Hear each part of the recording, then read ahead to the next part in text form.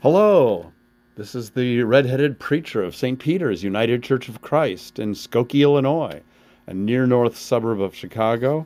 My name is Richard Lanford, and the message I've got for you today is one of hope and promise, but the promise isn't mine. It's a promise that's already been made good on by God. It's a promise of Jesus, and it was his parting words to the disciples. And I'm going to work my way in this message to talking about parting words or even last words.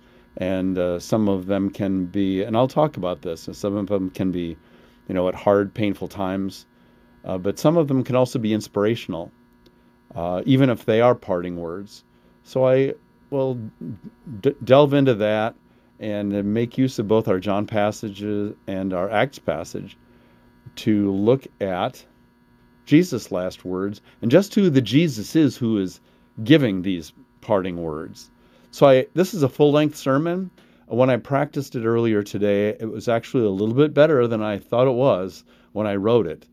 Sometimes you have wondering thoughts about, well, is this really, going to be very good? And without making any promises, all I'm saying is after I practiced it, I thought it was better than I thought it was.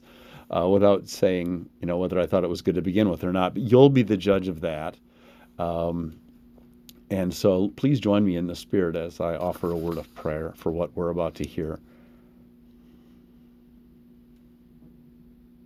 Mysterious and great God, we ask the blessing of your Spirit as we take this time to listen to the Scriptures and to an opening up of them in the context of Jesus' last words. Show us what you want us to see. Let us hear what you want us to hear, and grow in the light that you want us to shine. For it is all in your holy name and for the sake of Christ. And in this way we pray. Amen. And here we go with our lector. Enjoy. In our New Testament reading, Jesus tells his disciples that you will receive power when the Holy Spirit comes upon you, and you will be my witnesses. As we get ready to hear the Scriptures, it's our practice to ask the Holy Spirit to move among us and within us while we listen. Let us ask the Spirit to give us power too, and to teach us how we might also be witnesses to the good news of God's love and God's power. So I ask you to please join me in the spirit of prayer. Let us pray.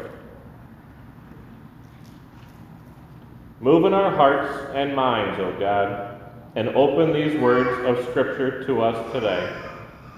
Help us to hear with fresh ears and waiting hearts the life-giving message you have for us. In your Son's name we pray. Amen. Our first reading today is that New Testament reading. It is chapter 1, verses 6 through 14 of the book of Acts of the Apostles. The risen Jesus talks to his followers one last time before he ascends, and then the disciples begin to wait for the promised Spirit. This reading is appropriate because last Thursday was Ascension Day. So when the disciples had come together, they asked Jesus, Lord, is this the time when you will restore the kingdom to Israel? He replied, it is not for you to know the times or periods that the Father has set by his own authority, but you will receive power when the Holy Spirit has come upon you, and you will be my witnesses in Jerusalem, in all Judea and Samaria, and to the ends of the earth. When he had said this, as they were watching, he was lifted up, and a cloud took him out of their sight. While he was going, and they were gazing up toward heaven, suddenly two men in white robes stood by them. They said, Men of Galilee, why do you stand looking up toward heaven? This Jesus, who has been taken up from you into heaven, will come in the same way as you saw him go into heaven. Then they returned to Jerusalem from the mount called Olivet, which is near Jerusalem, a Sabbath day's journey away. When they had entered the city, they went to the room upstairs where they were staying. Peter and John and James and Andrew, Philip and Thomas, Bartholomew and Matthew, James, son of Alphaeus, and Simon the Zealot, and Judas, son of James. All these were constantly devoting themselves to prayer, together with certain women, including Mary, the mother of Jesus, as well as his brothers. This ends the reading from Acts. Our second reading is also our gospel passage. It is John chapter 17, verses 1 through 11. This takes us back before the passion and death of Jesus. Instead of the prayer in the Garden of Gethsemane that Matthew, Mark, and Luke have, John gives us this prayer of Jesus prior to his arrest. What I will read is the start of this prayer. It actually goes on for the entire chapter. After Jesus had spoken these words, he looked up to heaven and said, "Father, the hour has come. Glorify your Son, so that the Son may glorify you, since you have given him authority over all people, to give eternal life to all whom you have given him. And this is eternal life, that they may know you, the only true God, and Jesus Christ, whom you have sent. I glorified you on earth by finishing the work that you gave me to do. So now, Father, glorify me in your own presence with the glory that I had in your presence before the world existed. I have made your name known to those whom you gave me from the world. They were yours, and you gave them to me, and they have kept your word. Now they know that everything you have given me is from you. For the words that you gave to me, I have given to them, and they have received them, and know in truth that I came from you. And they have believed that you sent me. I am asking on their behalf. I am not asking on behalf of the world, but on behalf of those whom you gave me, because they are yours. All mine are yours, and yours are mine, and I have been glorified in them. And now I am no longer in the world, but they are in the world, and I am coming to you. Holy Father, protect them in your name that you have given me, so that they may be one, as we are one." Here ends the reading from John and our scripture readings for this morning's service. May God grant us a wise and joyful understanding of this, God's holy word. Our worship continues with a musical meditation by our guest musician, Matt Peterson.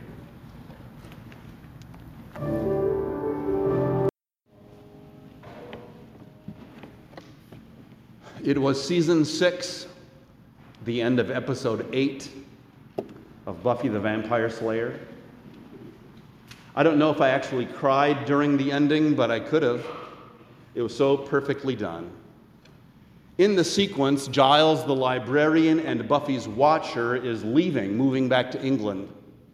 He's in pain. Buffy is going through complex emotions because she was brought back from the dead by her friends using magic, and she wishes they had not, because where she had been after she died, she said, was much better than being dragged back into life as a slayer with all its drama. Plus Giles, her watcher, is leaving, so we see her sitting alone, clearly depressed. And above all, Tara broke up with Willow because Willow could not break her addiction to black magic. Despite promises made, they were not kept. They're both devastated. But Tara is packing and leaving the house. The sequence was scenes of these people in grief and getting ready to move on, and literally moving on. It was powerful if you're invested in these characters and had watched the show since season 1, episode 1. And it was made more powerfully sad for a fan of the show because although there were no spoken words, there was Michelle Branch at the Bronze singing Goodbye to You as the musical backdrop of this montage of departure and grief. Goodbye to you, goodbye to everything that I thought I knew. You were the one I loved, the one thing that I tried to hold on to. So many partings are more than hard in real life. They can be emotionally brutal, depending on the relationship and the style of farewell. Is it permanent? Is the future unknown, like someone in the service going off to war? Is it due to an argument, a job relocation, a death? Sometimes people who know they are leaving and not coming back, say they're graduating or they're leaving their job they've been at for a long, long time, they try to make the exit easier by distancing themselves from their friends a little beforehand. So you don't see them around as much, and it may not be an accident. If someone is dying or not coming back into someone's life, what they say, if you know that at the time, and even if they or you don't, it can carry a lot of impact. Famous last words were a category of remembrance. The People's Almanac, circa 1978 or 79, has a chapter, not a very long chapter, but a chapter on famous person's last words. The author Goethe said, "More light." King Louis XIII of France, reportedly ended life by saying, "Jesus." Franklin Roosevelt said, "I have a terrific headache." And Winston Churchill said, "I'm bored with it all." The last words my dad said to me were in the hospital. Suddenly in crisis, he said, "Richard, get your mother." And my brother's last words to me, though they weren't his last words, were, "If I don't see you again, don't worry, I'll be all right." How about last or parting words that were not upsetting or grievous or uncertain, but, well, promising? Where there's no weep-worthy soundtrack from anyone or anywhere. Even my brother's last words to me were promising in their own way. Parting words in whatever context can be inspirational, just what we needed to hear, life-giving even. King Henry VIII's lawyer, Sir Thomas More, who out of his faith conviction refused to sign the divorce papers, said before he was killed, "I die the king's faithful servant, but God's first." Dr. Seuss reportedly said, "Don't cry because it's over. Smile because it happened." Many of you recall, because I've told the story 100 billion times, it seems, that when it was time to drive myself to seminary into New Jersey, the first time someone had vandalized my car overnight. So I was very apprehensive of the trip, what would happen down the road. My mom's parting words were, "I guess that's where faith comes in." Sorry to quote my family so much. The one I really love to quote, of course, and on this topic for sure, is Jesus Christ. We heard his parting words. According to Luke, who wrote the book of Acts, "You will receive power when the Holy Spirit has come upon you, and you will be my witnesses in Jerusalem and all Judea and Samaria and to the ends of the earth." And then, if he hadn't already, he began to ascend. As Peter mentioned, Thursday was Ascension Day, and that's why we sang the first hymn that we sang. Two men in white robes showed up as the disciples gazed heavenward. Two men in white robes. Sound familiar? Yeah, it does. Sounds like the resurrection angels / men in white robes. And that's really inspirational and resonates with good news. It's what's going on. What he said and the context, the surrounding. Who else is there? These are Christ's parting words to his core followers. And they are not, sorry, I won't see you anymore, and you won't see me. Now, he spoke of such towards the end of John's gospel. And even then, it was in the context of both the Holy Spirit, the advocate, coming to them, and his own coming back to them or for them. He will be with them or in them. It was even part of our gospel reading today. What more can he say than to you he hath said, who unto the Savior for refuge have fled? Jesus had given his teaching, his example, his parables, part of his teaching, his frustration, his presence. The last 3 years of his adult life, he even told them more than once he was going to be put to death and raised on the third day. The disciples, come to think of it, had already experienced the deepest levels of traumatic grief when Jesus was crucified, dead, and buried. After the resurrection, there was more of Jesus and his teaching, but now in some very different quality of a bodily appearance. Now, I do not want to undersell the sadness the disciples must have felt when Jesus got ready to ride the sky highway into the Godhead. Couldn't he stay longer? Why did he ever have to leave them again? This could not have been an easy leave-taking for them. But as I said, they already went through a more profound piercing of the soul when he died at Calvary. Plus, he did indicate he'd be leaving them again to return to the Father. And we get his parting words, the parting words of Christ today. What more could he say? These majestic, hopeful, promising things. You will receive power when the Holy Spirit comes upon you, and you will be my witnesses in Jerusalem and in all Judea and Samaria and to the ends of the earth. Let's remember just who this is who's saying that. Yes, it's Jesus. All the same, sometimes when it comes to any person in the Trinity, it's a good idea to take a step back and pause and ponder. Sometimes, before I pray, I'll pause and think a little about just who it is I'm about to approach. The maker of heaven and earth, who is more far away than the most distant galaxy, who set the forces of nature into motion. A transcendent creator, yet who knows and calls me by name. Who came to us in Jesus to bring us back to God and demonstrate the depth of God's grace and power, and who lives within through the Spirit, God. So we might pause a moment before reflexively saying these are the parting words of Jesus. And in the pause, let me bring us back to the reading from John 17. This will enlighten our view of who this Jesus is, who said these last words. It's not a passage we spend a lot of time in church dwelling on, at least not in sermons. Now, John 17 is a hard chapter for most of us to listen to.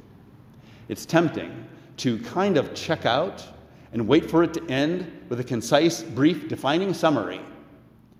It does pay off, though, to spend time with some of these challenging verses, just like it often pays off to spend time with a challenging person whom others may have little patience for, ignore, or turn away from. But they find out this was worth it. I get the reward from working with this person. Well, as I read the passages last week, and I wrote some notes down, I wrote of John 17, verses 1 through 5. Glory, glory, glory. Past glorifying, past state of glory with the Father, request for future glorification. Well, yes, that's a concise summary, I guess, of the first 5 verses. But what they are under the surface are as gritty as the ground of Golgotha. Jesus looked up to heaven and said, "Father, the hour has come. Glorify your Son, that the Son may glorify you, to give eternal life to all whom you have given him." Now, one thing we learn when we study John's gospel is that the hour for Jesus is not just the hour in which he's living.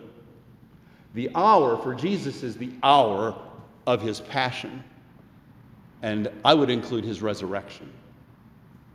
It is the hour of his arrest, when he told Judas, "This is your hour and the hour of darkness." But that's in Luke. In John, he told Mother Mary at the wedding feast in Cana that his hour had not yet come. And his hour was the time of Christ's disclosure. This was up to God. His final manifestation or disclosure was at the cross and the resurrection. In John 7, Persis tried to arrest Jesus. Verse 30 says, "But no one laid hands on him because his hour had not yet come." The same saying occurs one chapter later. In chapter 12, during Passover week, some Greeks wanted to see Jesus. And when he was told, he replied, "The hour has come. The hour has come for the Son of Man to be glorified." And a few verses later, he admits that his soul is troubled because he knows that his hour has come. He knows death is on the way. But he plays it out. "And what should I say? Father, save me from this hour? No, it is for this reason that I have come to this hour. Father, glorify your name."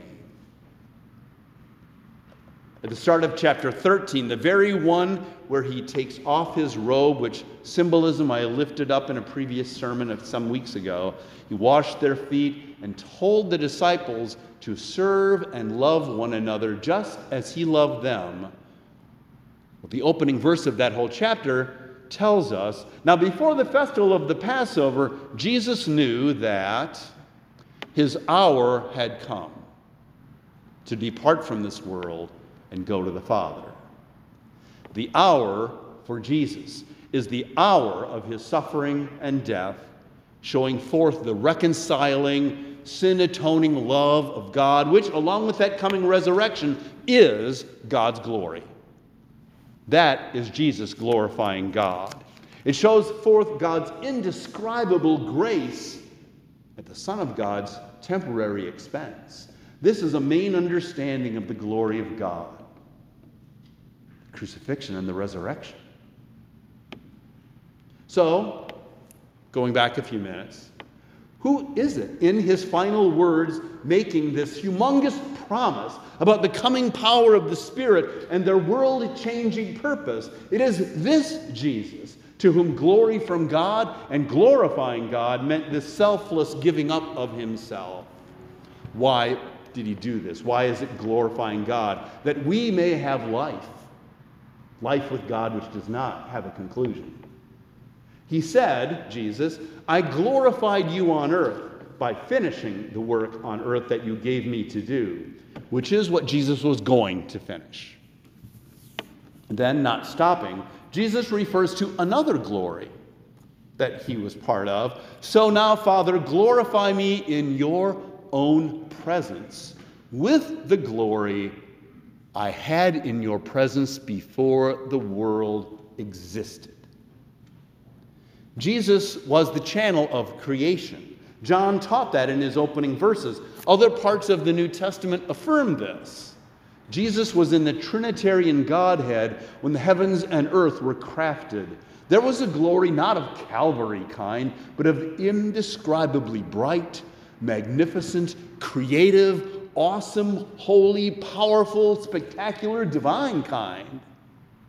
Jesus had this glory with the Father and the Spirit before the world existed.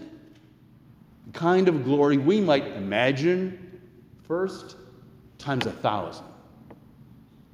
This is the one whose parting words were of promise and purpose.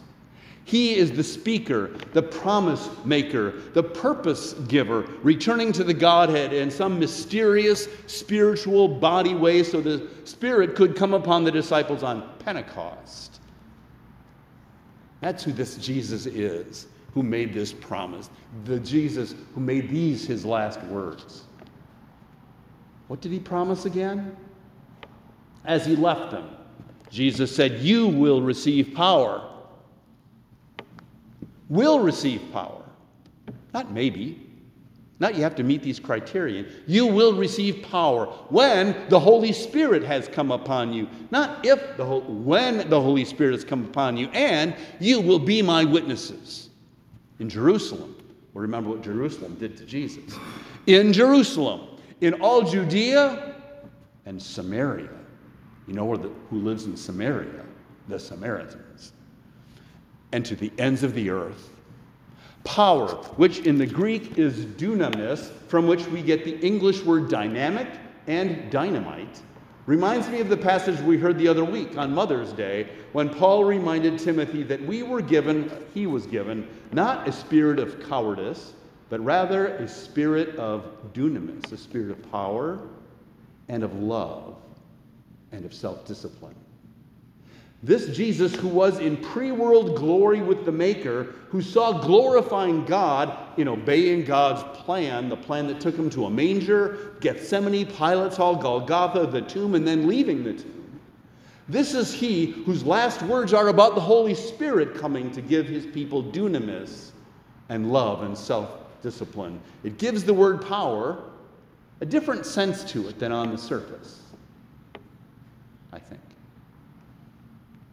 This same Jesus told them that this power from God's own self, for the Spirit is part of God, is God, they were to be his witnesses throughout the planet. They cannot do that on their own. They need the Spirit. They cannot decide what to do with this divine power all by themselves and this indwelling. They have been told their overarching purpose: bear witness to Jesus Christ. Tell the story.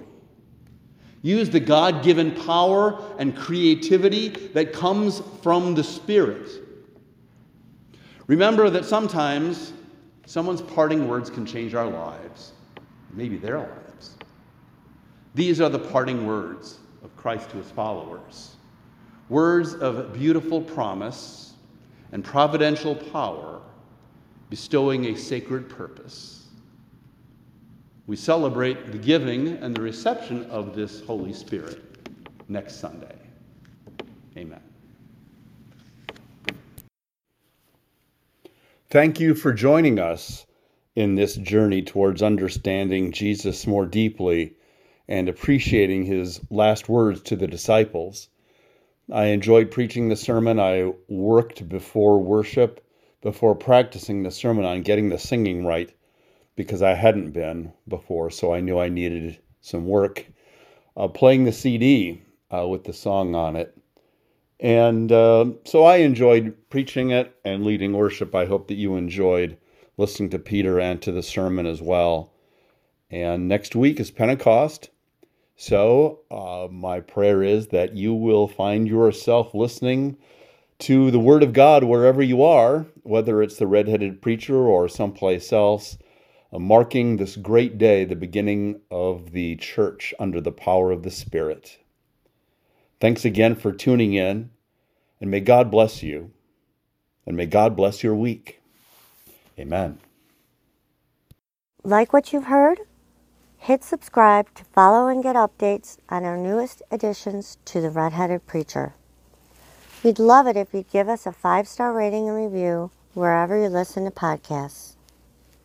You can find us online under most social media platforms by typing St. Peter UCC Skokie in your browser. Donations are much needed and very welcomed. You can donate to us by going to paypal.me/St. Peter UCC Skokie. This information and more can also be found in the show notes wherever you listen to our podcast. Thank you so much